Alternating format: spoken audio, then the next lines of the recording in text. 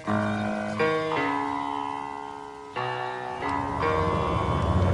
the right club. Be the right club today. Yes! Johnny, that's better than most. How about in? That is better than most. Better than most!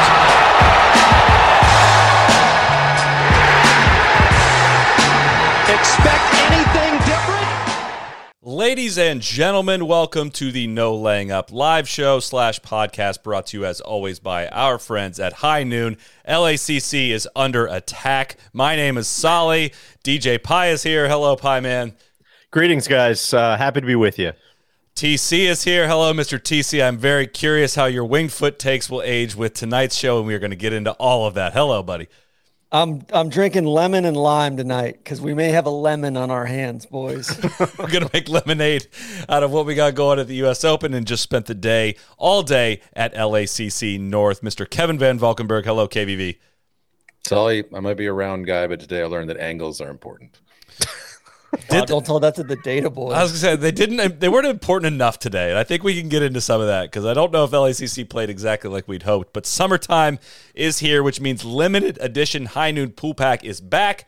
It's got peach, it has lime, it has 2 limited edition flavors, which are guava and kiwi. I've got the guava right here. The guava and kiwi are my 2 favorite. I don't know why they're limited edition. We need to get those in the full-time rotation. They're made for days by the pool, on the greens, or even lakeside. Fill your cooler with the essentials High Noon and ice. Get out with your friends to enjoy the sun. The High Noon Pool Pack is only available this summer, so get it while you can. You can look for it on Drizzly or wherever you buy High Noon. And if you want to find it near you, go to highnoonspirits.com or find people that will DM you random places around your hometown where you can find the pool pack, which I've had happen, which has been highly, highly beneficial. It's everywhere now, but back when it was harder to find, that was really, really important.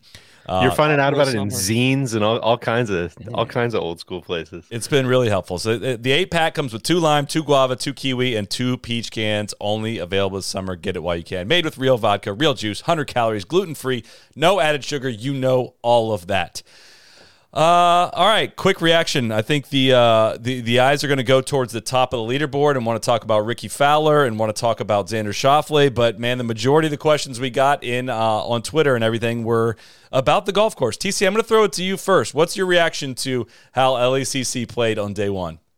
Somebody left a nice comment on Instagram that I thought played really, really well. In typical George Thomas fashion, the first hole here is very, very easy.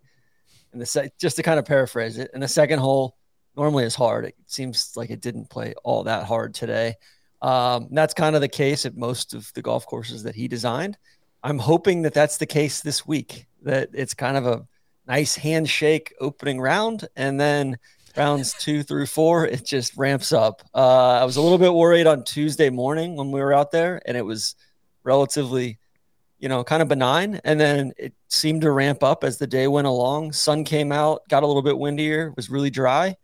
And then here we were this morning, and there's a mist in the air. There's a heavy marine layer. There's no wind. Seemingly they watered some greens yesterday late in the day, and it was soft. It was soft. And I think they moved some tees up because they were afraid of pace of play. They were worried about getting everybody around. They wanted to ramp it up as we go. And I'm disappointed. First and foremost, I can't control what the USGA does. This doesn't change my thoughts on the golf course at large.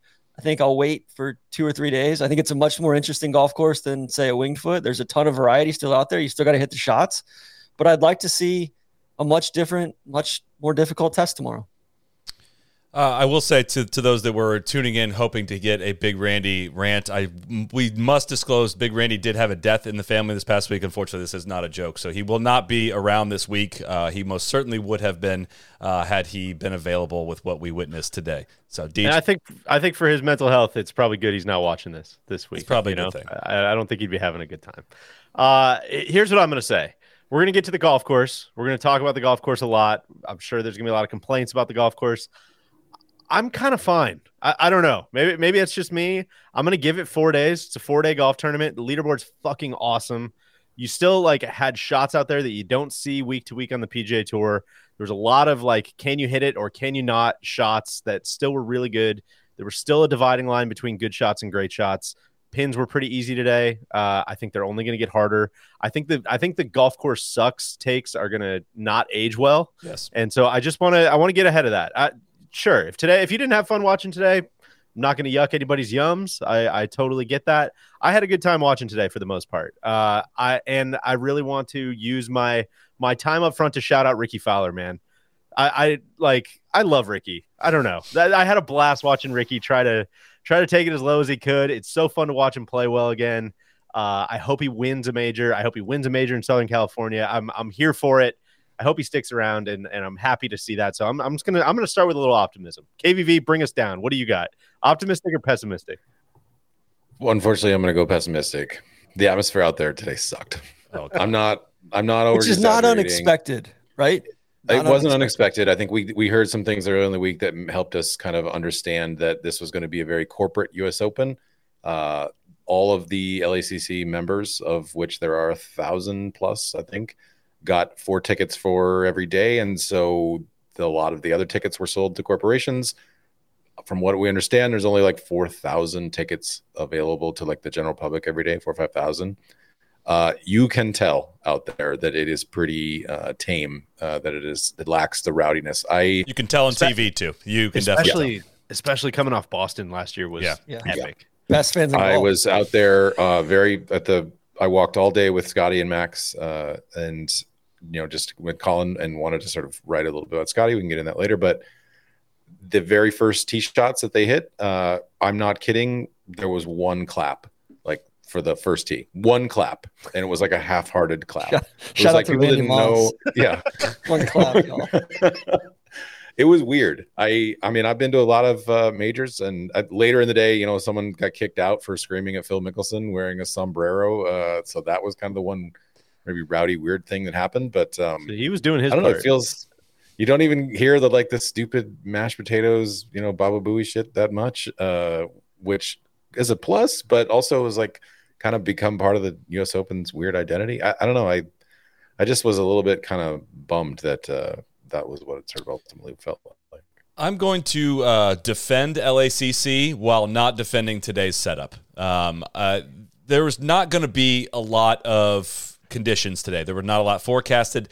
It said it was supposed to be steady at 8 miles an hour, gusting to 15 this afternoon. I didn't see any of that. I saw absolutely none of that actually come to fruition.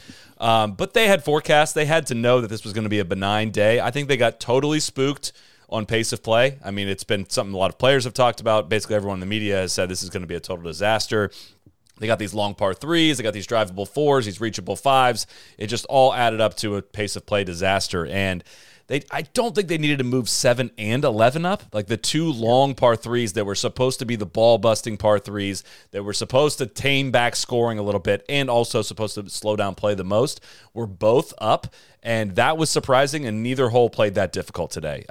Combine that with pins that weren't aggressive at all. I mean, very, very tame, some very easy pins. 15 with no conditions, that pin just over that mound is just not that difficult for guys to stuff that shot in there on 15. Kind of a funnel pin. Yeah, and a little backstop behind it with the lack of firmness. Everything about LACC that had us raving about it, had us jacked about it, was based on this element of firmness that required the angles that made it work, right?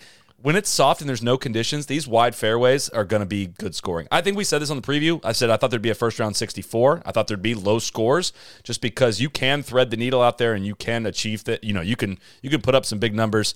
I was surprised it was this easy, and I think they can ramp it up in a heartbeat. I think they just got overly spooked with the pace of play. And I think pins too, right? Like we touched it briefly, but like it's firmness and it's pins. And when you don't have like those pins tucked in weird spots, then like, yeah, of course the angles aren't going to matter. Yeah. Right. Like watching some of these guys, like Rory shot on, what was that? 13, hacking out of that left rough and just running it up there kind of right next to not right next to the hole, but like with a really good look. I mean, it was an amazing golf shot, but it was also like, you kind of just had to hit a straight ball and bounce one up there. And it's going to be a lot different when those things start getting tucked a little bit. Conditions look relatively similar tomorrow. Yeah. It's a concern. Hoping that the marine layer, wears off. It looks like through the weekend it should get sunnier and sunnier, which I think is a big component. But yeah, your point, Sally. I mean, 7 and 11. Bodenhammer said he ran 500 different simulations to account for pace of play. That's a lot of simulations. The data boys must love that. Was aim point used in his simulations? I wonder if he had the full accounting of all the factors that have gone into this. Nobody shot 80 or above, which is a disgrace in a U.S. Open. I think that's tough. Even I know it's a par 70, but that's very Tommy tough. Tried. Shut up! It was too easy for Tommy. We've been over this many times. It's too shut up. It was too easy for him. We're not doing that tonight, okay? That's convenient. That was the Biden-Trump debate moment where he just goes, "Oh, shut up, man." You shut up, man. So I could bring politics into this podcast. I'm Come sorry. on, that one was innocent. Let me just lay it out. Why are people bummed today? Amazing leaderboard. Randy's whipped up all these people, and Randy and TC have whipped up all these people into a fervor. Guilty as charged. Say, this is not your grandfather's U.S. Open. Yeah. It should be borderline impossible. I don't want to see good shots rewarded. People have had there was a changing of the guard. Nowhere have we ever said that. We just said we wanted to see a distinction betwing good shots and great shots. I feel like the complaining has gotten out of scale. TC, you need to tell the electrons to stand down and stand by. I'm trying. I got all these Boston people reaching out to me saying that, how dare you say that this place is better than Brookline? This place doesn't even hold a candle to Brookline. I don't control how John Bodenhammer and Scott Langley and the boys set it up. I don't. TC, what would you have done today in your expert setup opinion to And make agronomist. it harder, what were the, but not 6-hour rounds? Yeah, what were the soil levels this morning when you tested it? I was actually talking to a few of the greenskeepers and superintendents this morning. They were giving me the moisture readings and everything. The speeds were not an issue. It was simply the firmness, and this course plays firm every week. The members they talked to me and said, hey, this place plays firm. It plays firmer and faster than normal golf courses. So there was a lot of left pins out there. There seems like a perfect golf course for that. Oh, we play it harder for the member guest than this. Sure. Like, I can't believe we didn't get one of those. KVV, I need you to go scour the members lounge tomorrow to see if you can get one of those takes. None of the members are allowed to say anything public. There's also whole grandstands that are only allowed for the members. So yeah, the one behind 15's tough. Like behind the signature par 3 on the course. That hey, we're gonna restrict this one. The easiest grandstand to get to from most of the course. It's tough for people to get around out there. This is not a good spectating open. It is not quite Chambers Bay level bad, but it is hard for people. That you can see them getting trapped and bottlenecked in places. Nobody's breaking ankles like they were at Chambers Bay, but it's tough. I think I would be pretty bummed if I were a fan watching it. On that note, that's really interesting because we've just spent the last week to 10 days talking about like the soullessness of the PGA Tour and late stage capitalism of golf and all of these things. And a line that was in Wolfie's office hours really stuck with me when he was talking about like how good of a West Coast anchor site LACC would be for the USGA, right? And I think a lot of that has to do with what they can do from like a hospitality standpoint, right? And what they can do from a corporate, like their corporate sales have got to be astronomical. I think they're 2.5x what they normally are. Which is so insane. Outrageous. And then you also get like later TV coverage, primetime TV coverage, which like probably better ad rates, all of those things. Like everything on paper stacks up for this to be just like a grand slam for the USGA to just keep coming back here and keep coming back here. And so it's a little tough after round one to have all the fans be like, this fucking blows, and have KVV being like, nobody's out there. This is like the worst fan experience ever. It's like, you know what, man, that kind of tracks with everything over the past 10 days. Actually, that we kept saying how the majors were the only thing left, but yeah, I don't know. KVV, maybe we lost. I think it's gonna say, let's wave our arms here. I'm out. I'm out. I was in a minute ago, but now. If it continues like this, we're gonna have a big problem. I think we are 25% of the way through the golf tournament. I think there's a long ways to go. We've said this. I said this at Wingfoot. Like, you can't go backwards. Like, if you screw up day one and make it too firm, it's really hard to regulate the rest of it. They went too firm on Saturday at Shinnecock in 2018 and had to water it overnight. According to some people, I thought it was great.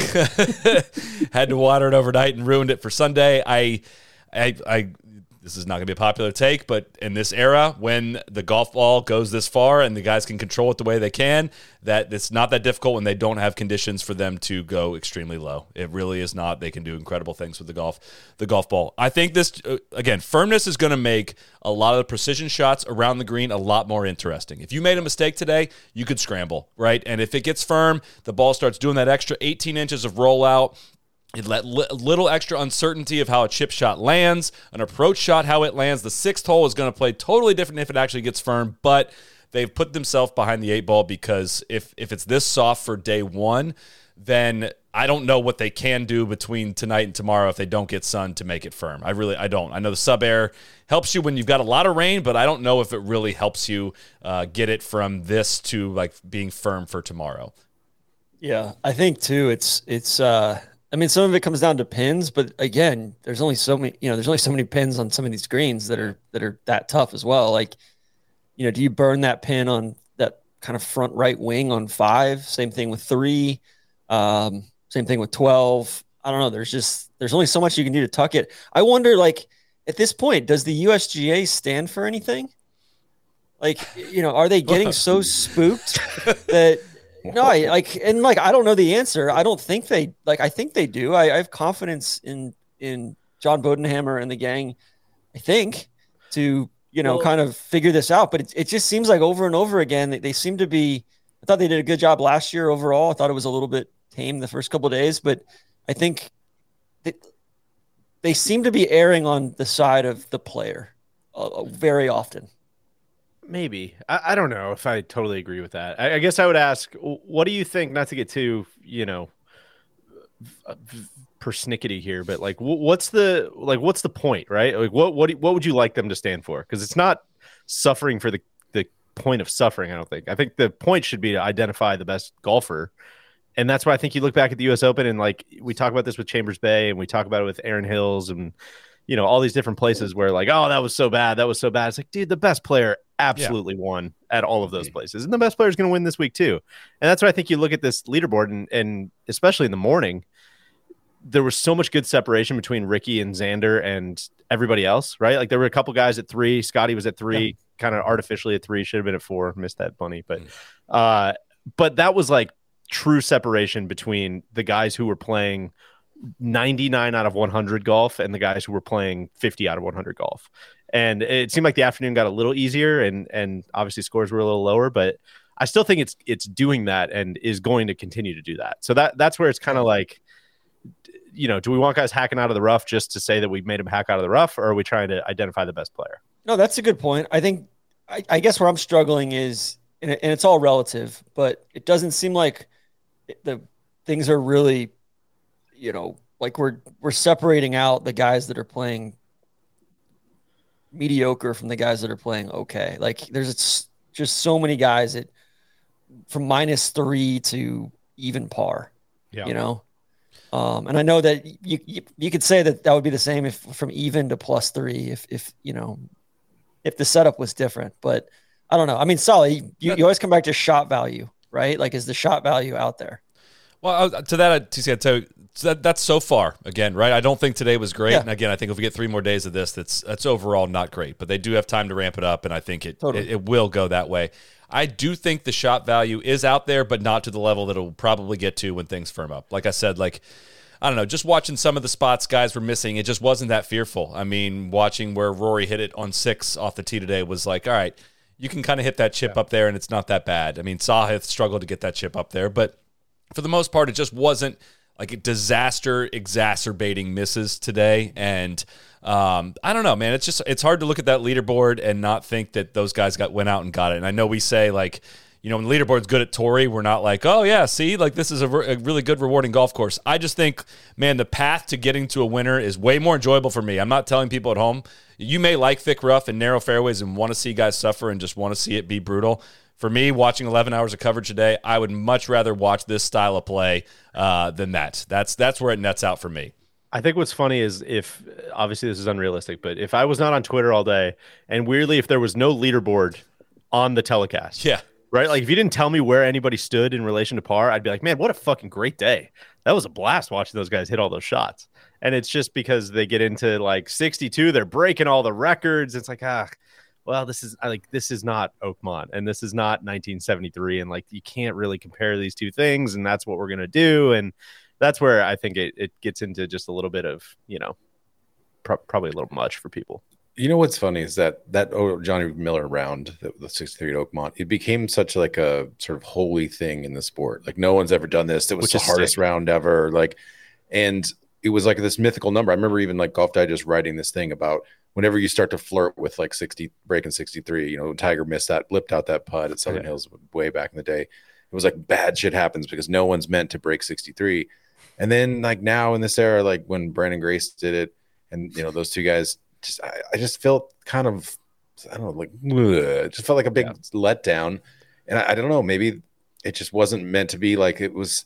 We wanted that to be like a historic thing, right? When that ever got broken, like somebody broke it in a final round, somebody broke it to win. Not two dudes broke it in the first round of a place that we hadn't seen in 50 years. And I think that's part of the sort of like lack of excitement. I'll say Johnny Miller's was Sunday Oakmont final round to win 63, right? That's so why it's different. I don't care that they broke the record and it shot the lowest U.S. Open round ever. Like they're playing with 460cc frying pans and golf balls that go forever. Like it's a steroid era of not literally, but like they're all playing with possibly literally, allegedly. According to TC, everyone's on everything. But Deej. Well, that's why I was going to say the same thing. That like I think you watch baseball and you watch guys chase records in baseball, and because they've kind of they've manipulated the baseball at times and they've slowed it down and they've done all these different things that like when you watch Aaron Judge try to hit 61 home runs, all of a sudden you're like, oh my God, like this is it. Like this means something to the American League. And it means, we're talking Roger Maris. We're talking about all these things. And it's just not the same when it's like, and on the other side of the golf course, Brandon Grace, I guess he just shot 62. We're just receiving word. I guess that record is no longer stands. Anyways, over to 7, so it's just, they're very different sports, I guess. Like everybody tries to treat them the same way. DJ, to your point, I think all this stuff's kind of coalescing into one thing, like the lack of juice out there with the crowd. It's just kind of gray, right? I think that's part of it. Like I've played this course a couple of times, and a couple of times it's been very sunny, and once it's been super cloudy. It's a radically different experience when it's cloudy out there versus when it's sunny out there. The crowd certainly has something to do with it. The telecast has something to do with it. It was fucking brutal. It was awful. Like once again, it was awful. Can we save Amsterdam and the ad bashing because Mizzen Maine is famous for their performance fabric dress shirts. These are dress shirts that feel like T-shirts and have the performance qualities of a workout shirt, but they do way more than just dress shirts. They got everything: polos, pants, pullovers. They got the whole thing. But the dress shirts, they really are that good. They are lightweight. They're breathable. Moisture wicking, blah, blah, blah, all that good stuff. I hated having to take all of my clothes to the dry cleaner when I had a desk job, and I absolutely love wearing their button-down shirts. Every time I go to a wedding, I am buying more Mizzen Maine shirts to wear, and I will say do not sleep on the short-sleeve button-ups. I'm rocking this. So good. This become quickly my go-to for when I go out. Button up or button down?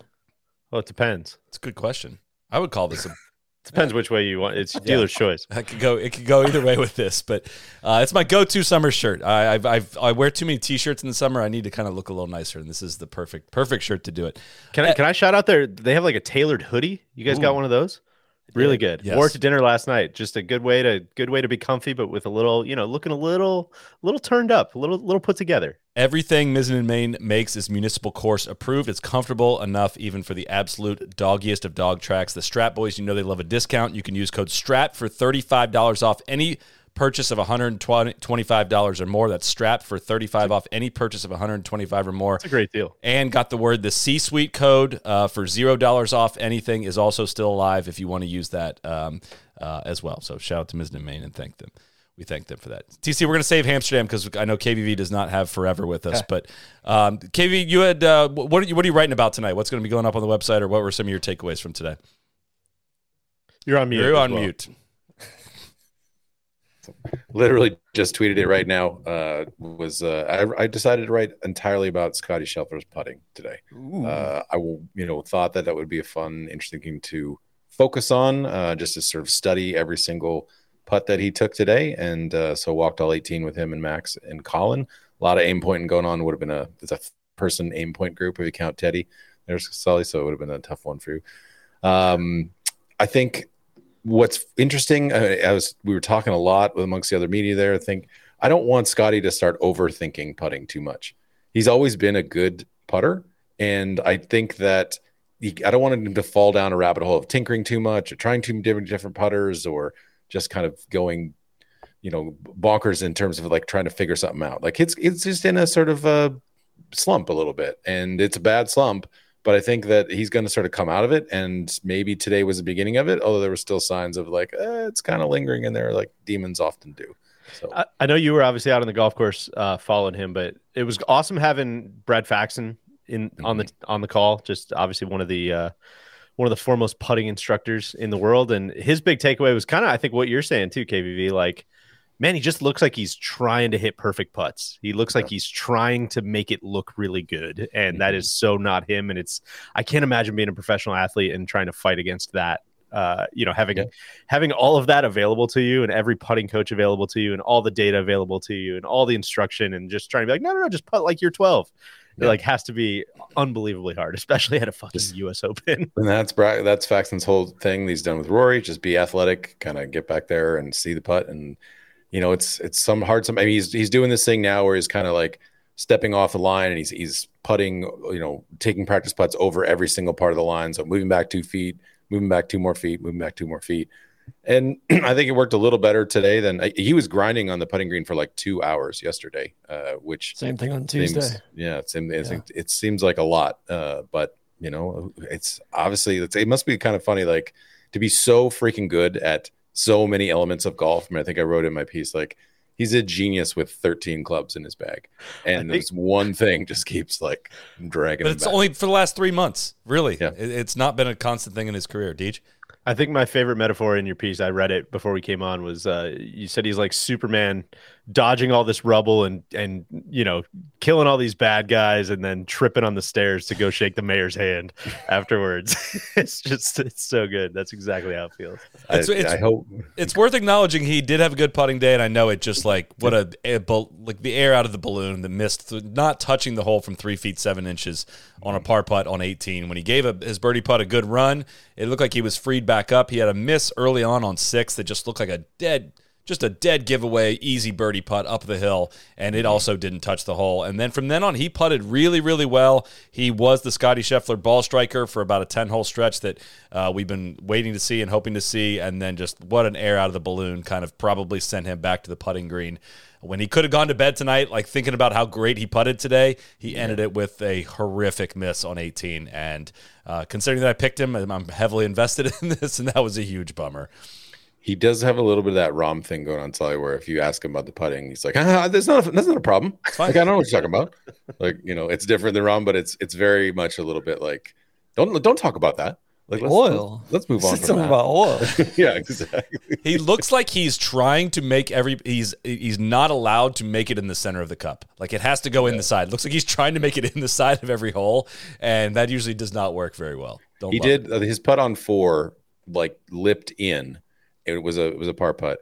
And I think that kind of like made him breathe a little sigh of relief, because he had a lot of those lip out in other, in Colonial, Memorial. And so I think he finally was like, okay, like maybe my luck's changing a little bit.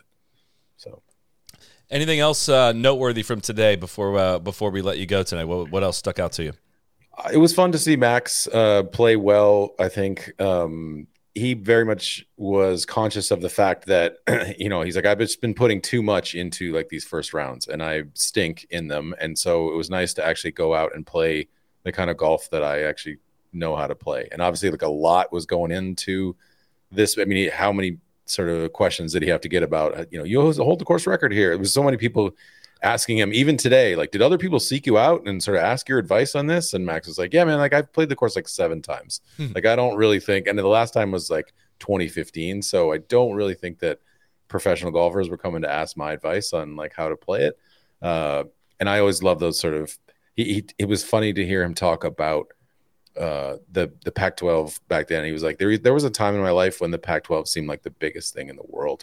And now it's like, oh, I'm in the US Open. And so it's like funny how your perspective changes over time. So I was proud of him just to see him play well. it's a hard thing to have all that pressure on you. And he got off to a good start finally. So maybe maybe we'll go out and he'll be the one shoot 63 tomorrow. I think a big thing to take away from his round today too was like he didn't do anything exceptional, right? And it's the kind of one where he talked about this a ton in his pre-tournament press conference and how mental it is for him and how it's not really a physical thing. And like this kind of seems like one of those rounds, just like we've talked about in the past, where old Max would have missed a cut this week. I think old Max would have shot 1 over today or 2 over. Like the way he hit his irons pretty good, but didn't make a ton of putts, didn't drive it totally great, and still hung up like a really nice score in 68. And that is a really positive sign to me. Totally. I think my other one closing thought, I'm sure you guys will talk about it more, but Rory just seemed kind of relaxed this week. Didn't seem like he was stressing too much over. It seems like some of the drama over the merger stuff is kind of starting to fade for him a little bit. And he was very chatty. I think he took an interesting approach to which was to not overthink this, to show up on Monday and just kind of go out and figure out the course. And one of the days just walk with the putter and a wedge. And I think it's that looseness sort of showed up today. Like he wasn't really sort of grinding over in the practice rounds and being like, all right, this is so important that I get back off the thing. I think he's just kind of going to be like, I'll let this come to me. And I think that probably infuriates some people who want him to stop wasting his talent. But I think that's probably a better approach for him at this moment. That's the way not to waste his talent, right? Although he was pretty sloppy coming in. Like, 18 notwithstanding, even like the wedges into 16 and 17 were tough. Yeah. Turned a little bit into a pumpkin coming down the stretch. Really good front nine though. Like really, he looked like Rory fucking McIlroy on the front nine. That was like the different the note I had written down was like the reason that we talk about him so much is because of the way he looked on that front nine, where it's just like, man, I'm going to use all of my innate effortless tools to make this so fucking easy that when I do screw up, like it's fine. I got plenty of cushion and whatever. And then on that back nine, he was back to being like, oh God, you kind of look like another guy that just needs to have a perfect week, man.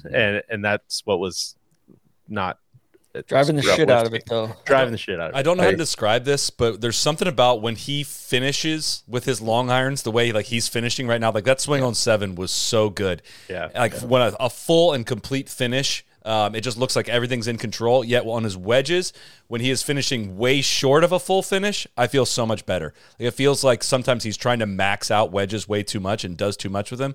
And today, like his shot into 12 today was just kind of like, man, that's a little different. That's a U.S. Open wedge right there, right? It just kind of abbreviated finish a little bit. He missed a short right of that pin. He didn't end up making the putt, but it was just like, man, that's the kind of like the shot into 18 just looked like he was trying to do too much with it. The shot that we absolutely hate that he pulls. I'm getting ready to ask these guys this, Kevin. And I know we got to send you, but you got to make your pick to win as of after 18 holes. Would you change anything, or who would you say if you look at this leaderboard right now? Who's the guy? Yeah. Well, I picked Brooks Koepka to win, so he right now earns my big sort of laid an egg award. I was super bummed. I thought I'd become such a believer in Brooks and feeling like, yeah, this is the dude until he proves that he's not. It's so hard for me to pick the top 2 guys on the board because they have just had some real tumbles. I'm going to stick with Scotty. So I think that's – I don't know that the putting is figured out, but I think that he had some interesting comments at the end of his press conference today. And he was like talking about how dumb it was that he made a bogey on 1 because it's such an easy hole and like you just can't make a bogey there. But he was like, you know what? In majors, I kind of know that like that isn't that big of a deal. In a regular tournament, I might be like, man, I'm already like way behind. I'm everybody's going to make 4 there. And he was like, in this one, like I'm just kind of like, yeah, a bunch of guys aren't going to be able to handle the pressure going forward. So I feel pretty good about my ability to handle that. And I was like, that's kind of the first like cocky thing that I've heard Scotty say. That's sort of like just feeling like, yeah, I'm going to be one of those people who likes it when it gets a little harder, and it's going to get a little harder. So I'll stick with Scotty. KVV, what any observations on Morikawa? I'm starting to get mule sense from him. Mule sense, wow. He's won 2 majors. You've got him for 8. Mules can win majors too, Solly. All right. So you know what was interesting watching him with Max and Scotty is how much shorter he is off the tee than them. And yeah, I don't think of Max as being like stupid long. I do think Scotty is ridiculously long on some holes. I mean, he is just pounding drive. The sound when Scotty hits driver is big stuff. I mean, it's like what DJ sounded like in his prime to me. I just don't know I don't know that Morikawa he's not as sharp with his irons, maybe that he was when he was like truly great. And he's spraying the ball kind of a little offline, and he's way behind the other guys. And all this talk of like, oh, Colin Morikawa's 6-iron is as good as your pitching wedge. I didn't see any of that today. What's the body language like? Is the back like, I know he's kneeling down to put the tee in the ground and all that. The back didn't feel like it was a huge issue. I didn't see him like wincing or stretching with it. So maybe he's just not able to generate the kind of power, but with the back feeling kind of tender. The body language was okay. Like I will say that like Max and Scotty were kind of very chatty and were talking all throughout the thing to each other and their caddies, and Morikawa was just kind of by himself a lot. And maybe that was just still like who he is as part of his process of trying to figure this out. But I don't know. He doesn't feel right now like he's an elite player. And I think like the world rankings show that he's like fallen all the way down to 18th or something now. That's not what I thought of I wonder how much it sort of shook him a little bit to get walked down by Rahm in the very first term of the year, because he looked so good through 3 rounds of that. And the chipping was like, oh, I figured it out. And chipping didn't seem like an issue today, but just doesn't seem like he's confident the way he once was. Yeah. I had him kind of tabbed for like, all right, this place sets up pretty well for him as an iron player. And just disappointed, Yeah. I don't mean to talk about somebody who's way down the board, but yes, you do. No, it's an interesting group. It's exactly what you do, TC. Yeah. So, all right, Kev, we're going to send you on your way. Enjoy a wonderful night on the West Coast, and enjoy a Friday. We'll see you back here tomorrow for our live show tomorrow night. Cheers. Next segment here is brought to you by our partners, DraftKings Sportsbook. DraftKings offers nearly endless ways to get in on all the golf betting action. Be sure to check them out and get some skin in the game. Let's take a look at the odds after round 1. I love looking at the odds. I look at the odds like halfway through the first session just to see kind of what bookmakers, how they're reacting to what's going on the golf course and who they think is real and who they think is not. Xander Schauffele is now the favorite. We haven't talked a lot of Xander yet after he shot at the lowest round ever in the U.S. Open. Today, 62. He's the favorite at plus 320. Rory, second on the board, plus 450. Scotty at plus 650, despite being 5 shots back. And then Ricky is also tied with Scotty at plus 650. DJ, who shot a 6 under par, 64 today, is 800. Wyndham Clark, 1200.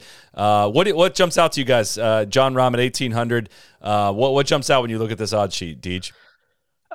So listen to the preview pod. I would have had the same feelings probably about Xander and Cantlay and all those guys. I think that would have been stupid looking at the numbers, and I might say something that might shock and offend people, but is Xander the best U.S. Open player on the planet, like other than maybe like Brooks Koepka? I'm good. and TC, you're well within your right to express. Listen, I put my media hat on, so I can't play favorites. He's played in 6 U.S. Opens. Would you like me to read the results? It's great. Yeah, I know he hasn't won one. He has not won one. Neither of you. T14, T7, 5th, T3, T6, T5. That's his entire U.S. Open resume, and that's one that's like, Deej, maybe should have put some nuggies there. Probably could have saw that one coming with just a little more research. But do I think he's going to win? I don't know. It's a very interesting question.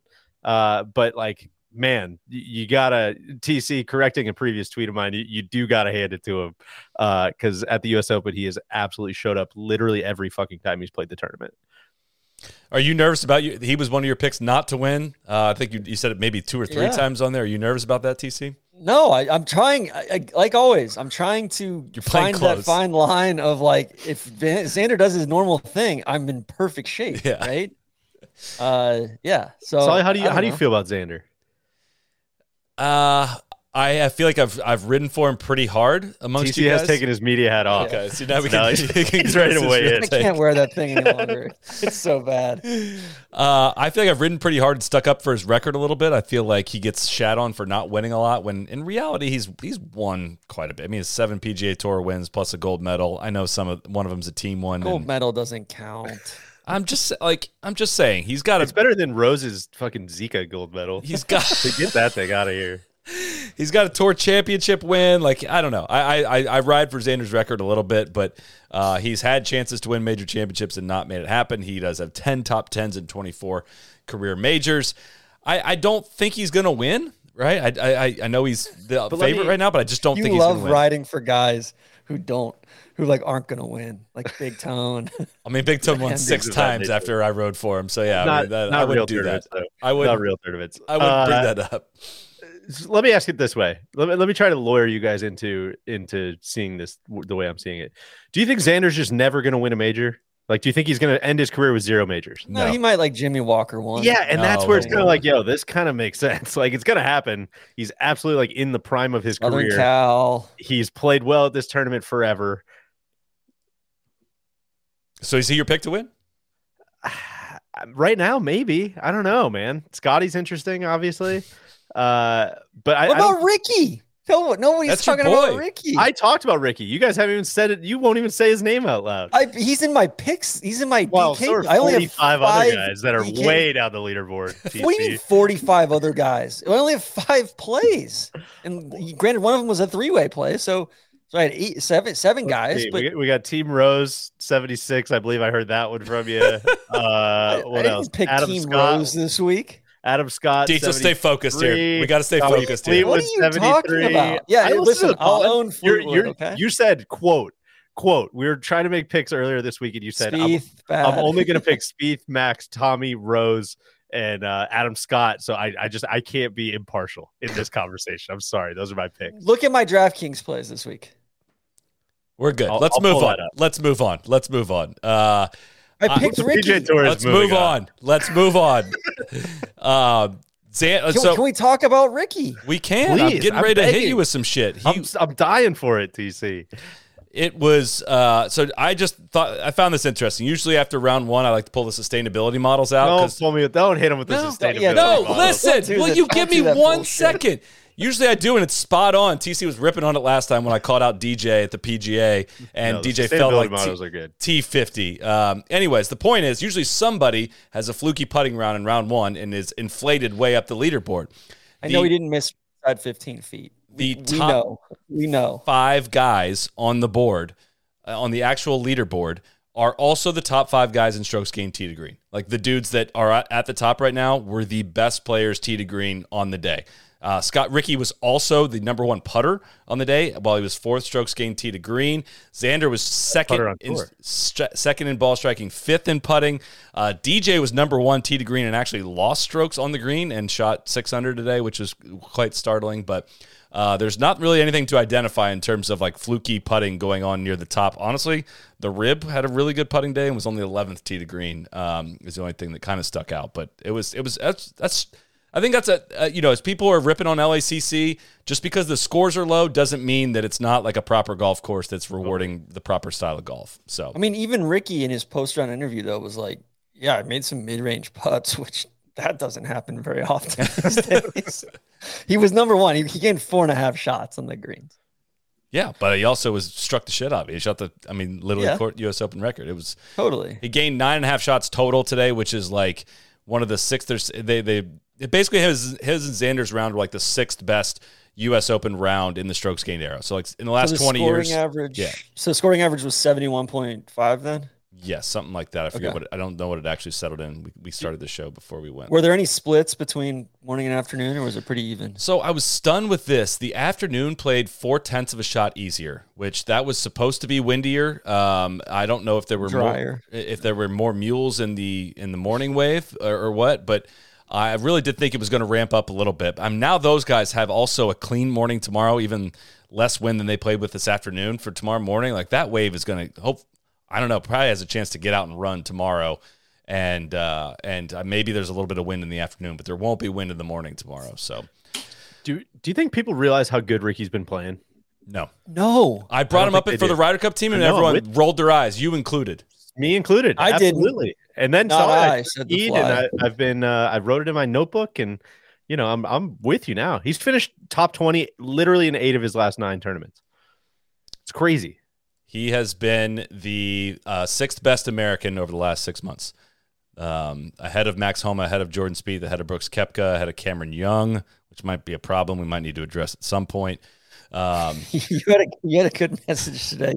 We need to. Somebody needs to unplug him and plug him back in. 'Cause Cameron Young and then plug him back in. He's maybe broken.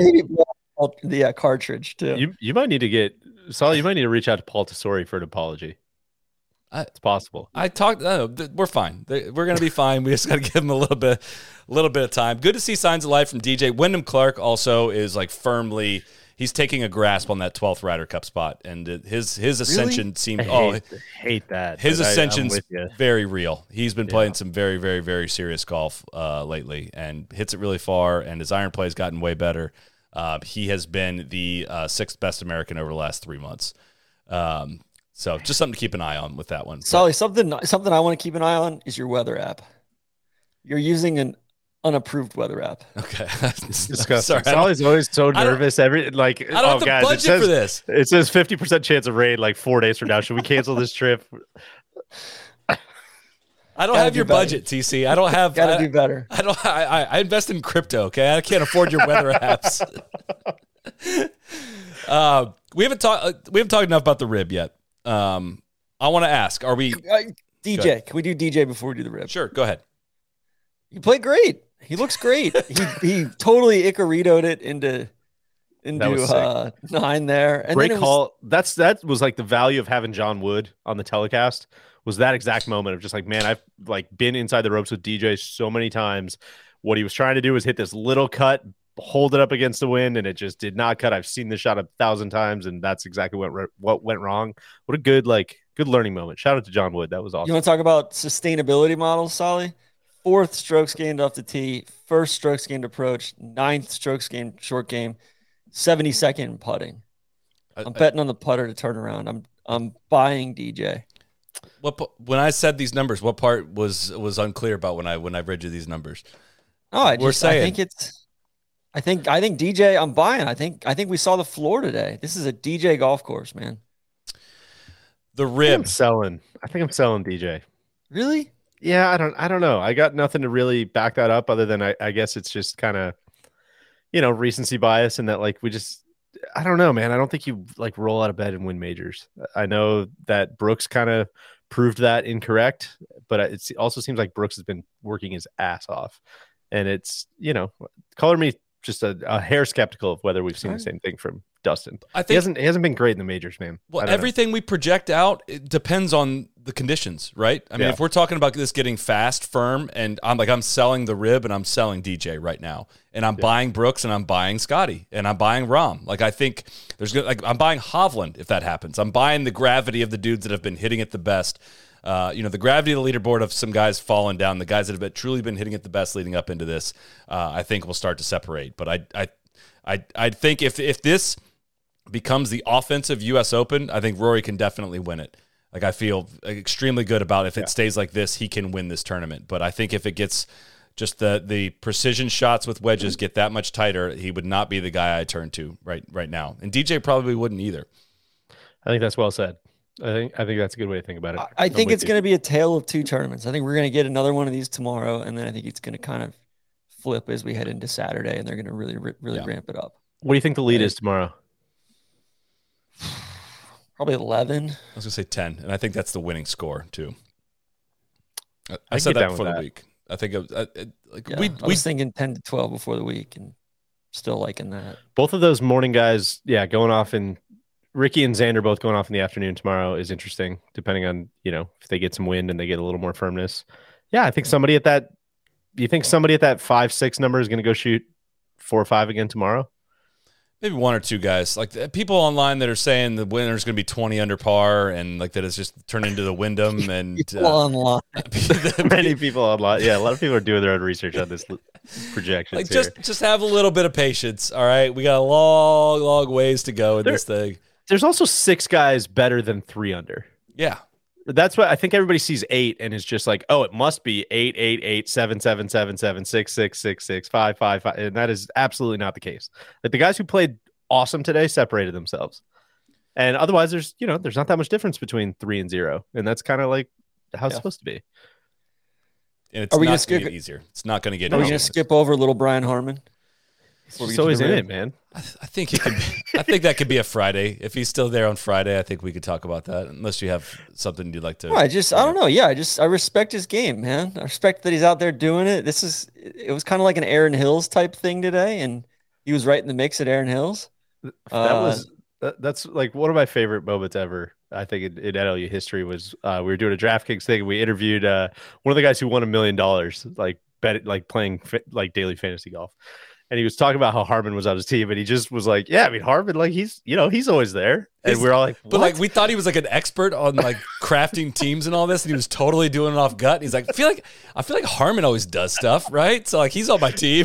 Every time a major comes around, I'm like, "Fuck, man, yeah, he's kind of playing pretty good."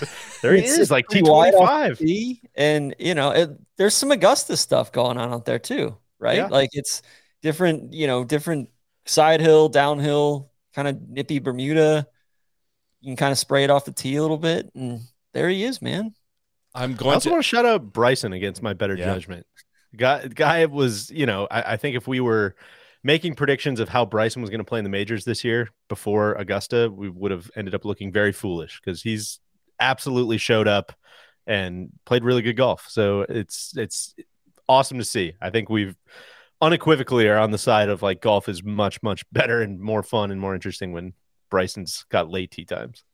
He's still a chode though. Sure. Well, yeah, for sure. I still find myself amazed at, despite all like the shitty things a lot of the people have done along the way, a lot of the live dudes suing the tour and all the shit that's gone down in the dumb conversations. Dude, when Phil and Bryson come on the screen, I am rooting for him to make birdies. It's amazing. Totally. Like Bryson is just like, he's an asshole. Like I do not like the guy at all, but I still root for him to make birdies. Phil can't be much more of an asshole than he's been over the last couple years. And I was thrilled to see him get to 3 under at one point today. They're just invincible from that regard. I was also thrilled to see him lay the sod over it on 6. That was also cool. See, I don't get a thrill out of it because like that makes me feel like, dude, what hope do I have in golf that when Adam Scott shanks one, I get really frustrated. People are like, oh, that makes me feel so much better. I'm like, no, dude, we do not want this. That is a bad sign for all of us. But at the same time, Bryson's using like a lob wedge that's the same length as a 7-iron. People forget. I believe that. Are you reporting that here? Is that? No, I'm just saying it should make you feel better when he lays sod over one. But it was Phil that laid the sod over it. That's what we're disappointed with. He's locked in. Look at its stats. It says Kurt Kitayama was 246.9 yards off the tee today. Doesn't make any sense. That's not going to get it done. Rory hit a 380 on the first hole. I'm going to ask you guys to come up with your biggest disappointment of the day on the other side of this, because this episode is brought to you by Whoop, the official fitness wearable of the PGA Tour. They didn't give us updated copy here. I don't know if this is the official fitness wearable of Nuco or anything that's going on with any changes there. But Whoop is a wearable health and fitness coach that specializes in tracking and improving your recovery, sleep, and activity. So whether you're hoping to sleep better, exercise more, or reduce your stress, or just lower your handicap, daily insights from Whoop are tailored to help you meet that goal. 87% of Whoop members say they feel healthier with Whoop. We took our maternity photos the other night, and we got 75% of the way through the shoot and realized that I did not take my Whoop off, which was a big regret. But then also we took it off, and it was like the tan line's actually worse. And so it will be featured heavily in all of our photos because I wear this thing every day and use it every day. With everything from personalized recommendations to sleep coaching, Whoop uses data to provide you with the steps you need to take to maintain positive routines and build healthier habits. Go to whoop.com, WHOOP.com, use code NLU to save 10% off your order. DJ, who is your biggest disappointment of the day? I'm going to say Brooks, I suppose. Probably an easy answer. T56, 1 over. A horrible start. Obviously was 3 over through 5, 3 over through 6, something like that. 3 over through 6. Made a couple birdies and got it back to 1 over, which is, in any other major, like a totally serviceable score, but in this major was absolutely not what he needed to do today. So Brooks being 9 back after round 1 is a bummer because of a lot of the things we talked about after the PGA, which is, 5-4. Brooks is kind of the guy of this generation. And I think every time he tees it up, you're rooting for him to get to 6 and 7 and 8 and 9 because, you're kind of rooting on history a little bit. And not what we were hoping for today out of him. I'm gonna piggyback off that because he's also my biggest disappointment, but I'm gonna challenge that thinking a little bit because he was 2 over through 1 round at the PGA Championship, finished at 9 under and won it. Yeah, and if we're shooting 62 and out there, if we're saying the winning score is going to be around 10 under, sure. I think that's possible. I do not think he's out of it. I do not think he's too far back. There's a lot of guys at 1 over that I do think are too far back, but Brooks is not one of them, and I'm not falling for it. I'm not going to fall for it until that man is dead, and we see the chalk outline. I will not believe that Brooks Koepka's out of it. TC, there better be one fucking answer, TC. I want to hear one name. A lot of different directions you can go there, right? A lot of different directions. Just say we go with Team Rose. We go with Adam Scott. I had high hopes for him this week. We go with Solly's boy JT. +3 today. We go with Tommy. We're not going to, but we go with Tommy. Come on, you are the worst. He might be tired. He might still be recovering from. He might be seeing a therapist after all the things that the Canadian fans said. We don't know if the Canadians were calling his hotel room, waking him up in the middle of the night. No, I'm gonna go with Spieth. I thought that was a dog shit 72 today. Like, I was expecting a lot more. Followed him some on Tuesday. He looked great. I felt like this was going to be a very Spiethy golf course. One birdie today. Only one birdie. Birdied the par 5 8th. He doubled the 5th, and he bogeyed the 11th. Otherwise, it was all pars. Just didn't, he was 97th off the tee, 92nd approach, 106 on the greens. It's just not going to get it done, guys. Not going to get it done. Bummed about Spieth. Hopefully we see a good one. I would love to see, he would be a really fun person to go watch tomorrow if you're out there, if you're one of the couple dozen people with tickets off the street. I would go watch him. I bet he goes and does some pretty reckless shit tomorrow, and it'll be interesting. So that's gutless. But I'm not going to give you guys the red meat for Tommy. We'll do the whole apology and I'll wear the tux and all that shit when the time is right. Okay. That's what I was saying. It's nice that you've got so much heads up. You could probably get that thing dry cleaned and pressed and ready to go. TC, Tommy was 4th worst in the field in putting today, which none of us like celebrating. It's just, we need an apology. It's like, listen, it's like when I tell you that American Airlines did something bad and you say, listen, TC, it's not good. I don't support it. I'm saying the same thing here, Solid. That's the closest we're going to get to an apology. How short was that putt Finau missed today? It was 8 inches. It was not long. The comebacker was, I think, shorter, and it almost missed as well. But he shot 2 under, and he's also not out of this. That's why I was a little shocked.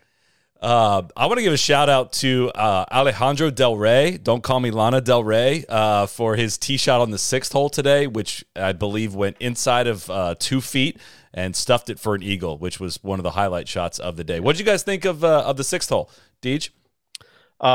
I loved it, man. I'm obviously with you guys. I'd love to see it get a little more firm. I'd love to see some, a little more teeth and a little more puckering there. But I liked what NBC did with the 3 lines. The 3 kind of target lines is.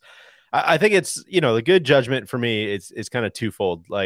One, do kind of your eyebrows perk up every time that hole comes on the screen, and does that hole make you want to go play golf? And that massively checks both of those boxes for me. Every time it came on, was like, God, I kind of just want to go hit some wedges, man. I kind of just want to go nip some wedges somewhere. This looks really fun.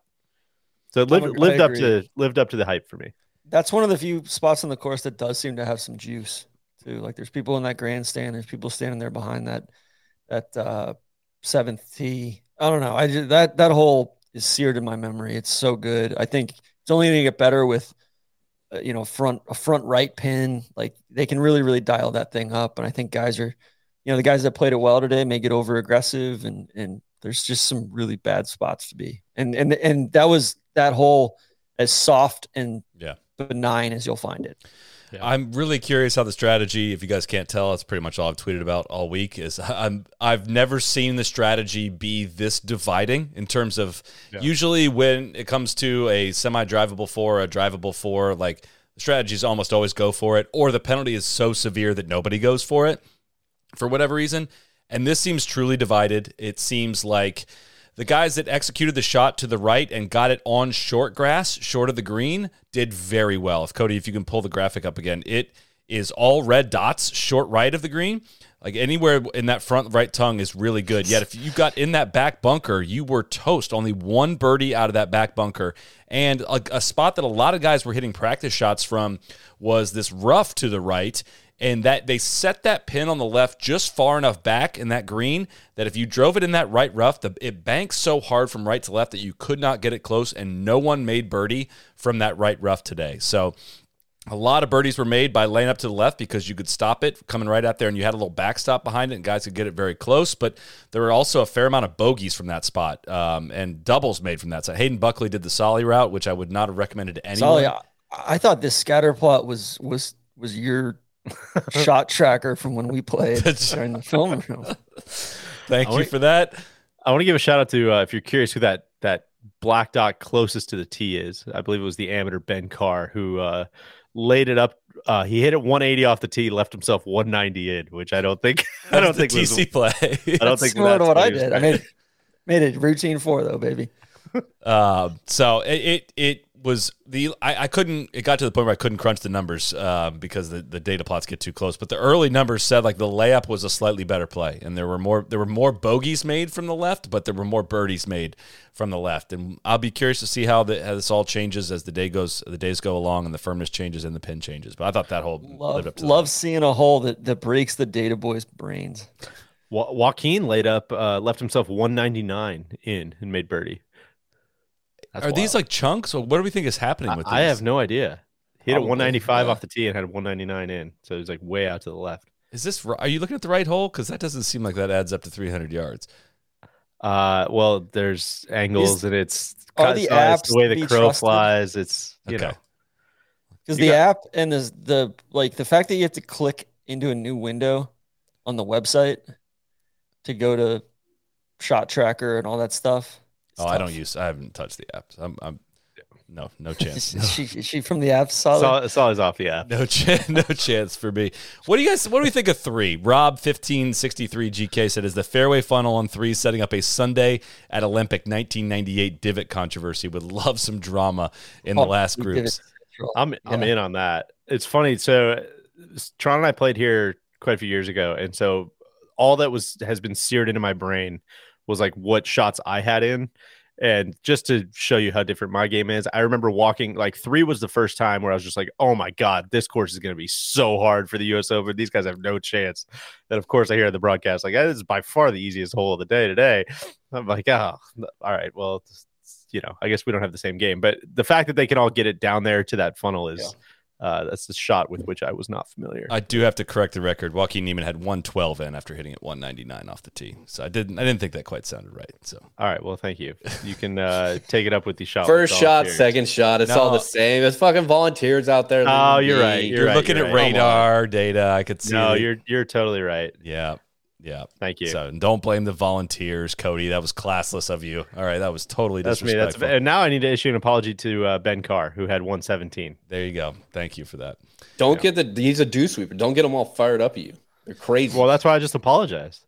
Thank you. All right, TC. Ricky having 152. Like I'm sitting here thinking 5 is going to be a crazy tough hole. Ricky's hitting wedge into 5. Uphill. Yeah. Has 473. I don't know. Is golf broken? Yeah. No one wants to listen to that, but yeah. It's just you pray for wind, man. Like when you don't have wind, it's just not going to happen. And I don't understand why people don't. We are totally fine with the British Open being, hey, the conditions dictate the scoring, and it's low when the wind doesn't blow, and it's high when it does. Yet when the U.S. Open has the exact same thing happen, like people get upset. I don't understand that. Yeah, I'm very much with you. I think one thing that's interesting, and I'm not necessarily making this point yet, but it's a pretty foolproof way to get the conditions you want. Rough. That was one of my big takeaways from watching today. Is like, yeah, I'm with you guys. This is how it's supposed to be, and I love this challenge and all of these things. But god damn, you need everything to go so right in order to actually test these guys without thick rough and trees and all of that stuff. And I think that this was kind of good proof of that. It's like rough kind of travels. I'd still it argue does what you think it's going to do every day. I'd still argue this test, guys. I just think the scores will be low, but it's still a test. I'm not giving up, guys. Yeah, do not give up. Have faith. Which brings me to my next game, which I'd like to play. Can we go down the leaderboard first? Oh my God. Please. We went pretty far. How far do you want to go? We're only at T7, guys. There's so many. All right, you can be 10 guys. You can say 10 names. Guys offhand. You can say 10 names. No, all right. Cody, you will mute him after 10 names. That is the duty. All right, so we're gonna skip past the other guys. Don't even say who you're skipping past. Sam Bennett, we got to give him props. Unfortunately, Of course. I knew you were going to go with Bennett first. TC's a classy guy. He's got it. You know, even the guys he Thank you, doesn't TC. like, he's gonna. Thank you. He's gonna give him props. So Sam Bennett, 67. Even though I had to avert my eyes when he was teeing off on 1 today, which again, lame first tee setup there on 1. That they Stay were focused butchering here. some names. Jacob Solomon, Solly Sollenberger. I gotta shout him out. 68. He was first off this week, and no, he wasn't first off, was he? There was another guy first He was off. not. Omar Morales Oh, was right. the first Yeah. off Yeah, guy that Morales. was out there. Yeah. Who else? My models were picking up Ryan Fox a little bit. I didn't have the heart or the number of plays to make a play on him, but he played well. Looking forward to seeing him. Good to see Joaquin Neiman. Waco played well, 68 today. Keith Mitchell. I think Keith Mitchell would be a very apropos winner or contender in LA. Bright lights and everything. Ryan Gerard. I think Ryan Gerard has played some of the best golf this year of anybody on the planet, and he's played his way into some big time spots from virtually no status whatsoever. So just wanted to shout that out. Rio Ishikawa. Can we throw a little challenge on some of the best golf anyone on the planet? Only because you said best golf on, quote, the planet. His last I said 6 some of the results best- go cut some of the best T33, cut T43. I said some of the best golf. Some of those Okay. are not even PJ Tour events. Listen, last year, back half of last year, he won the Quebec Open. That's Last on year, par I'll with the give you. Canadian Open. Beat right? the fuck out of the people on the Canadian Tour last year. The 4th at the Honda Classic. All right, come on, that- keep going. Anyway, that was- all right. He has that was not played 7. that well. Rio Ishikawa, That was awesome. 69. The return of Him Rio. and Ricky. That's kind of a fun little echo. Yeah.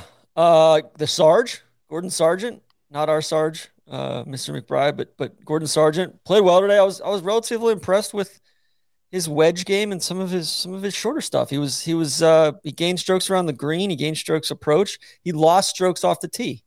Very unsarge like recipe today. So I think we've got to talk a little Rahm as well. I think Rahm putted quite well, rolled the rock, like some really, really good putts that just didn't go in. And Struggling off the some tee. Weird, inexplicable. He almost broke his club on why 6. he was so upset about that one in particular.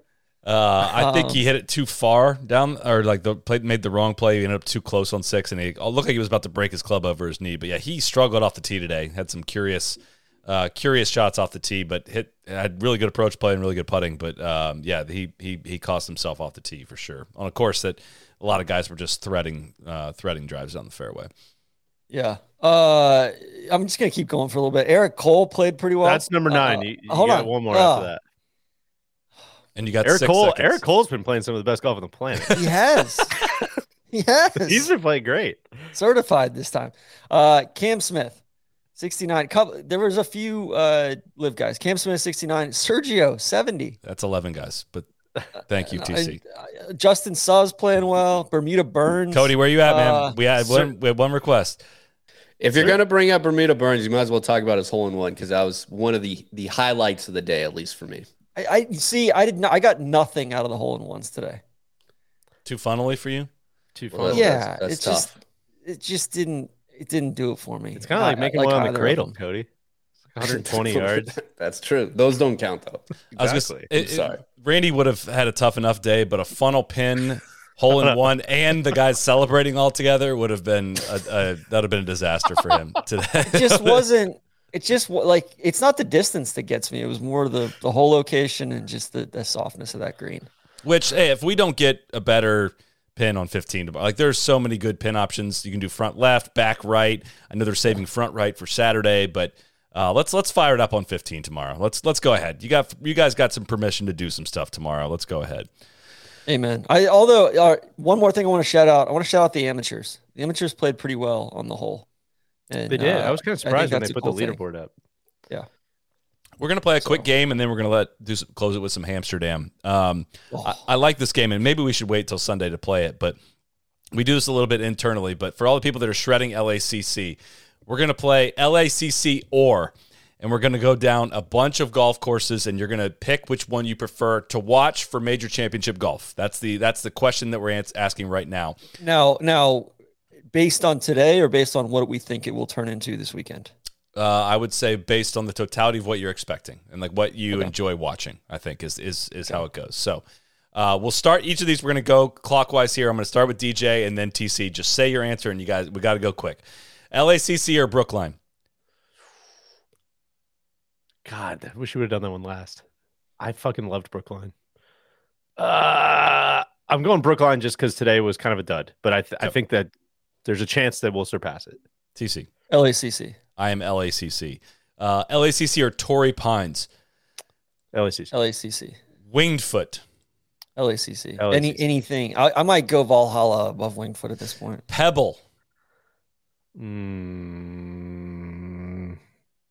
I'm going to say Pebble just because it's fun to watch 6, 7, 8, 9, 10. I have some PTSD from the last go around at Pebble. I'll help you. I'm going to say Pebble if there's some condition. Like if there's conditions, Pebble is freaking sweet. Like it really would be sweet. Like the floor at Pebble is Pebble. Yeah. You know what I mean? That it's, you're going to get to watch really fun. That floor is higher than what we saw today, I think, as much Way as I did like today. But Shinnecock. You liked today? I liked watching it way more than I liked watching like Oak Hill. I did. I don't care how like that it wasn't hard. I like watching that style of golf way more. I really do. A lot more. I think that's fair. It can be a lot better too. It didn't even scratch the surface on what it can be. I'm near you. I'm not quite there yet. Okay. I think if we get a little bit tougher day. Stay with me. I think we can get there, okay? I see more doubles. I'm with you. Shinnecock or LACC? I really like Shinnecock. It's a hard one. I think it's Shinny. Yeah. Aaron Hills or LACC? I don't think we got a proper Aaron Hills experience. We didn't. I'll sell you LACC, but people need to come see what Aaron Hills is all about. Okay. You'll be blown away. Oakmont. For the love of golf. Oakmont or LACC? I'm going Oakmont. Yeah, I'll probably go Oakmont. We got to go faster. Yeah, Oakmont. All right, I'll go Oakmont. Chambers Bay or LACC? A lot of ways we could go with this. I'll go LACC because it's got the variety that I like with Chambers. Yeah. But, yeah, I mean, both are pretty kind of not great crowd spots. Yeah. I think LACC, I don't know. It's sweet. LACC or Pinehurst? That's a hard LACC. one. I'll go Pinehurst until we see more from LACC. I'm with you, Deej. Marion or LACC? LACC. Marion. I'm LACC. Olympic. That's LACC for me. LACC.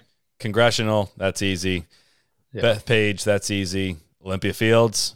I'm going LACC with all those.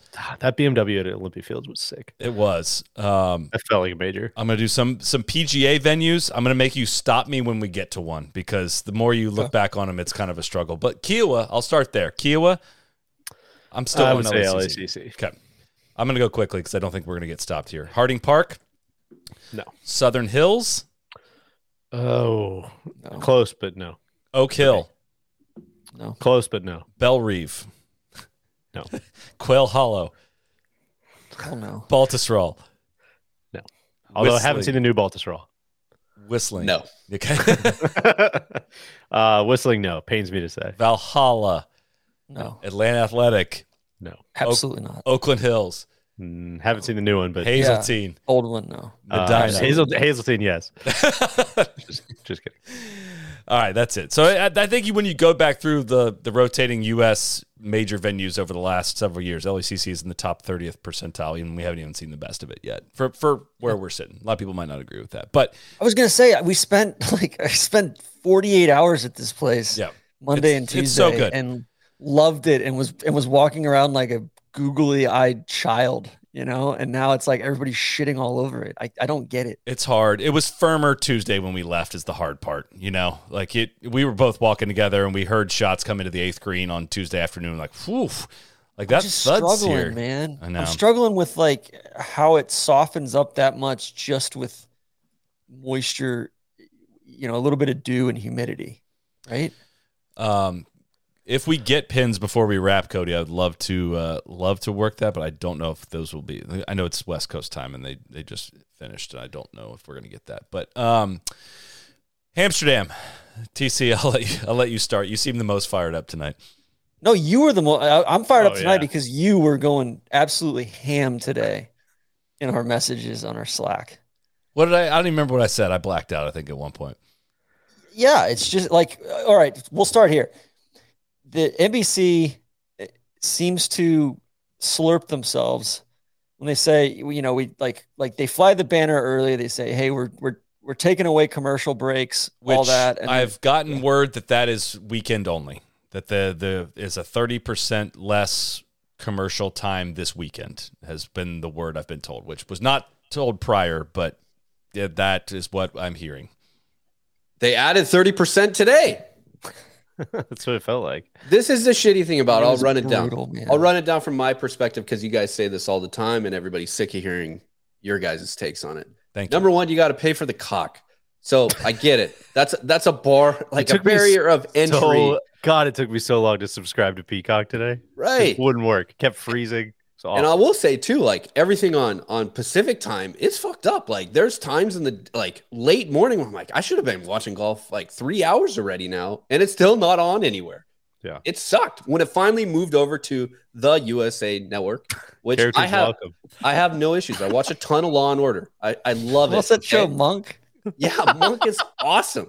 All right, I get down with USA Network. The issue is that usually there's like 4 really commercial breaks per hour. Somehow they went up to 6, and half of them egregious. Like it wasn't even like a normal combination of playing through a normal commercial breaks. It was just like they took us to Pound Town, man, and it was not fun. And we had that for such a long chunk of the day. Oh. It was fucking miserable. And it was so many NBC, USA, like Big Ten, Saturday Night Football. The Big D. I put up the Voice, all sorts of like house bullshit that it's like you guys didn't sell these ads and you're running promos for your own shit. Like, get out of here, man. It's disgusting. It also stinks to like the little kid commercial that the USGA rolled out last year. It was like, oh my God, that's so cute. I love that. You know, we have the little boys and girls out here. It's the fucking same commercial. They didn't do another commercial. What are they doing? It's literally the same ad load that they played last year. Seeing that run next to Monday Night Raw. Well, Monday Night Raw, but Temptation Island and the Big D was sweet. That's fine. I'm good with that. It was just too much. And then by the time we finally like got over to network, it just is like, well, what are we doing? Like you beat us over the head all day long with this ridiculous commercial load. I still feel like I only saw like 12 people playing golf. Yeah, which is a big fucking issue. And then, like, I think Blocky should be on Monday Night Raw. That'd be sick. That's a good idea. I just want to remind people as this is out there of like, oh, of course, it's a corporate, the corporate U.S. Open. They have to sell. They've paid a lot of money for it. They have to sell ads to get their money back. Again, like to remind people, they bought this for pennies on the dollar from Fox. Fox was slated to pay, like, reportedly, according to Variety, like $93 million a year. And NBC bought it for somewhere between just barely over $37 million a year. So it's pennies on the dollar. Fox ran less commercials than NBC is running at 3x the cost of the production. Granted, it was a huge loss leader for them, and they wanted to get out of the contract. But it sucks ass to see it reported out there that, oh, NBC paid $100 million for it, and they got to get their money back. It's like, no, they didn't. Like, they didn't. They're going to squeeze it to death. They're going to squeeze everything to death. I actually thought their online offerings were pretty good, feature group wise, and like the All Access show was like less commercials than if you just watch the broadcast, and it was a good supplement to watch more golf if you're a true sicko. But yeah, the television was just right where we thought it was. I mean, like Mike Wan, you can't like go out and say like I'll look into it, and I know that they're pumping their chest of like we've done a lot of work on this, we've changed a lot of stuff and all that. I'm not counting the commercials, all right? We're not going to do that during the U.S. Open. The whole thing is like, does it feel watchable? Does it feel like it flows? Does it feel like a good experience? What's the answer to that question today, guys? I'm a no. What are you guys? For sure. That's drop in the chat if you're following too. Like, if I'm wrong here, let me know. But like, I want to like understand where people stand on this. Are we beating this up too bad? I literally was thinking about it today, where I was like, man, love this golf course. I've been thinking about it for 5 years. My favorite player is making a run at, shooting 64, 63, something like that after like that front nine. And I'm like really struggling to keep my eyes open because it's just constantly, here's a couple shots, commercial. And then of course, every time there's a commercial, I pull my phone out. I start looking at Twitter or whatever, and then the golf comes back on. And by the time I finally like snap back in, we're back in commercial. And it's just rinse and repeat. And it's just so hard to actually like sink into the golf. I mean, we were joking about it earlier, but it's like, say what you want about like the Jason Bateman and Will Arnett package that was up front. I really like those guys, and I was kind of like happy to see them. And they're talking about a lot of my favorite major tournaments in California and all these things. And I'm like, oh, you know what? Like, I'm kind of like, okay, there's maybe going to be a little juice. Like, I'm a little hyped. And then they went from like the promo into another fucking commercial. And it's just like, all right, guys, fuck this. Like, why do I feel like a jackass for watching this? Yeah, maybe that's what I thought. Maybe I thought it was going to feel more like Hollywood. Everybody made this big thing about it being in LA and like the stars and the Hollywood Hills and all this crap. It doesn't feel like that at all. And knowing that it's deflated as fuck.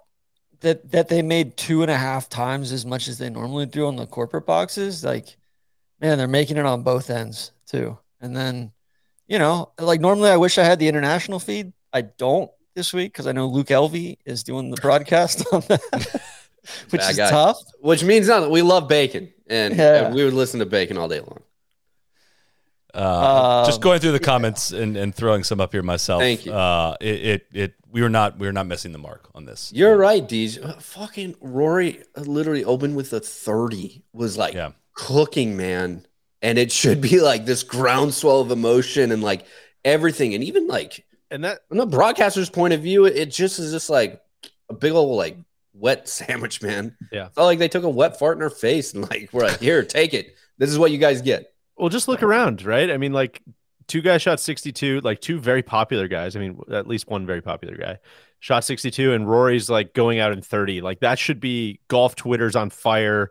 People are texting, I can't believe this. And like, did that happen for any of you today? Mm-mm. Like, not at all. It felt like Bay Hill. It's Brian Roberts, it's Aunt Molly, the gang. They're doing their thing. This is what they do. Well, you know what? Let's see what happens it's going to be the same thing tomorrow. Let's see what happens on Saturday. And that's what I was going to say. Saturday. It's going to get to a point where, like, I'm sure Sunday will be great, and it's going to be a great leaderboard, and it's all going to work out fine. It's just sucks for like a super hardcore fan that's like interested in watching this golf tournament for 60 hours a week. Not even the super hardcore fan. Like, what about the people who were supposed to get excited? And golf tells everybody that there's four tournaments a year that you're supposed to get jacked up for. We paid so much fucking money and have a Netflix show about all this stuff, and they're gonna tune in for this? Yeah, really? Like, this is the best that golf can come up with. Two of us flew home to watch this on TV. We were at the tournament, and we came home to watch it on TV because we thought that would be best for us to be able to cover it for our audience. And like, man, it's just tough. Guys, Yasser, my man, HE, if you're listening out there, HE, I think you should holler at Brian Roberts and Sally's guy, Pete Bavacqua. He's gone anyway for Notre Dame. And Aunt Molly. Tell him that your boys at Aramco will buy out, whatever ad blocks they have, pay this will 200 cents on the dollar. This will be the biggest Alonzo Mourning gif of all time, of just like, prove it to us, baby. Show us the model. Lead us there. Honest question though, Solly, with the amount of house ads that they showed for the USGA, exactly. Like, what the fuck is the point? That's where at one point in time they ran a US Open commercial about the US Open I was watching. Yeah, exactly. Contracts, man. Read them. I know. Read the damn contracts. It's like the fluff pieces and all that stuff can work if you're showing a lot of golf, but when you have this much of a load, and then you go into the Bateman thing, and then you go into the Walk of Fame, and then you go into the rail cam presented by Amex and the blah, blah, blah. Like, it just nothing ever feels like they're taking anything off the table. They're just always adding sponsored stuff. And it's, whatever. We've had this same conversation for 25 years now, and it's not going to change. So High point. I listened to a lot of Graham Dillette on the call on feature groups, and he was fucking awesome. I don't know if Good. you guys have caught like a ton of his stuff this year, I have but not. it's been really, really good. He's a good fit for that. Like young enough that knows a lot of the guys, played a ton of golf, played a ton of tournaments, good personality.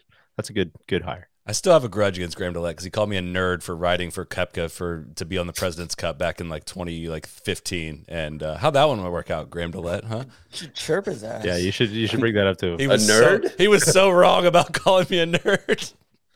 Taste it, Graham DeLette. Here's 45 Holding on to it for you're wrong. 8 years later. God, there's this picture up on the USGA's Twitter that says a day to remember 100 emoji, and it's Ricky and Xander like high-fiving, shaking hands, and Xander's dad's just in the background, The like Tanimal. presiding over it. Yeah, kind of a Tanimal fit. Yeah, he had 5 different I can do shades of tan and brown on today. Code man, So- anything we missed? I kind of got deflated after the Amsterdam talk. We got late shows this week. Do you have a report from the artist formerly known as the Kid that he fired up the grill? I think he's preparing himself for maybe a big weekend. Can I bring something to your guys' attention? I know you can't see this on the podcast. Is Neil wearing golf shoes? He is. He is. Right? Is he wearing like those FootJoy Flex golf shoes, like the kind of spikeless golf shoes? Where were we at? Oh, we were in Austin this year for a match play, and there was like a little bit of dew on the ground. And like the biggest thing, if you're going to watch a tournament, like you make fun of the people that you see wearing golf shoes all the time. And Neil shows up down in the lobby wearing, I think, pretty sure those same exact shoes. And I'm like, "Yeah, dog, what are you doing?" He's like, "Man, the grass is gonna be slippery out there. Got to be prepared." I'm like, Exactly. I actually "Okay, can get I down with it." that when it's slippery. That's a different conversation for a different day. But So you bring your rangefinder though too, right? I would. I haven't, but I don't see why not. The ball goes so far these days, you kind of need a rangefinder to see where it ends up anyways. What do we think of Neil's grill to the game? setup? Do what? I think that's a communal grill. I don't know. If No, I that's know, his but or just his kebabs and sausages and all that stuff. Good not. enough. It's Looks like pretty a solid, right? big spread for 2 mouths that he has to feed. It does. No, I bet they had some friends over. Looks like a nice night in the big city for He doesn't- him. he doesn't Big look very question: happy. is he doing the ice this week Oh, with that is a Rory good in the question. mix? I don't know. It's a good question. I also like to see the smog must have moved out. I know he was dealing with a little smoke issue last week, so I'm happy to see a that lot of that's smoke that's this year. gone. Yeah. Crazy. Oh, guys, we missed Hatton's shirt. was Hatton's bad. shirt got a lot of run this morning. It was really, really bad. Really bad. Yeah, it was not good. I believe poor ass said he had some of the he has a propensity for some of the most lurid items in That's a great in one. Adidas's portfolio. Hovland's shirt was not good either. He started the day nice solid hoodie, blue on blue, and then his shirt looked like zebra / amaze / Jay Lindbergh needs to be stopped. That's just bottom line, point blank.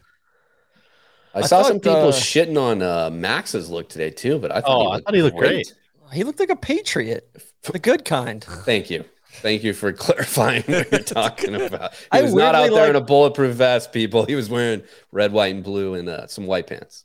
I thought JT's outfit was loud, but I didn't have a problem with it. I thought Keith Mitchell looked great per usual. I'll say this about JT's. He said this at Aaron Hills in 2017. You're going to wear pink pants, you got to go low. He shot a 63 that day that he wore pink pants, and he wore pink pants today and did not go low. So I will say 73. he did not pull it off today. So that's by his own rules. And DJ continues to look awesome wearing Of course. wearing the Aces stuff, wearing Everybody the knows. FootJoys, all that stuff. Guys, I would be remiss if I didn't mention Spencer Levine is T2 on the Corn Ferry Tour right now, and my guy Adrian Dumont de Chassart making a run for the 2023 European Ryder Cup team. Wow. He might Take play his way Letty's onto the spot. team. Taking food Yeah. out of Ludwig's mouth. No, Ludwig and him. Pair them together. All They're in right. Wichita. That's the end of the show. As always, when TC fills out the 45th spot on the European Ryder Cup team, we will be back That's how here. deep we are, Solly. This was how I felt after my fourth nap today during the coverage, and how I basically felt during Amsterdam tonight. So thank you, everyone, for tuning in. We'll be back tomorrow night, Saturday night, and Sunday night, of course. I hope tomorrow gets a little spicier. I'm expecting that it will. I give everyone permission to be upset if it does not play a little more difficult tomorrow. I would say, will you apologize? No, I don't know what I would apologize for. Just how far back is overhyping too it. far back? +2. Yeah, I'm with you. +2. That was +2. +2 is Okay. too far back at this point. So, Okay. I'm hearing that it's going to be back tees on 7 and 11 tomorrow. you are hearing that? Well-placed source. Yeah, chatter amongst my people out in LA. The LACC members. Unnamed sources. Cody, thank you for a wonderful evening. Thank you for everyone tuning in live. A lot of people in here for a late night. We greatly appreciate that. Thank you, everyone, for listening on the podcast. Pie Man, thank you. TC, thank you. KVV, thank you as well. Hey, you're welcome. Thank you for everything you do for the game. You are welcome. You guys are all welcome. And we'll see you back here tomorrow. I'm going to get some range balls again tomorrow. I'm committed to the workouts and range balls in the morning. So, all right, we'll see you guys tomorrow. Cheers. Cheers.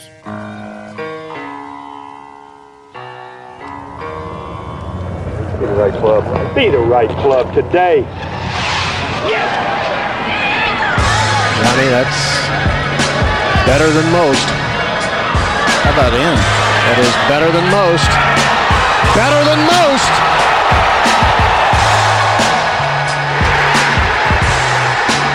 Expect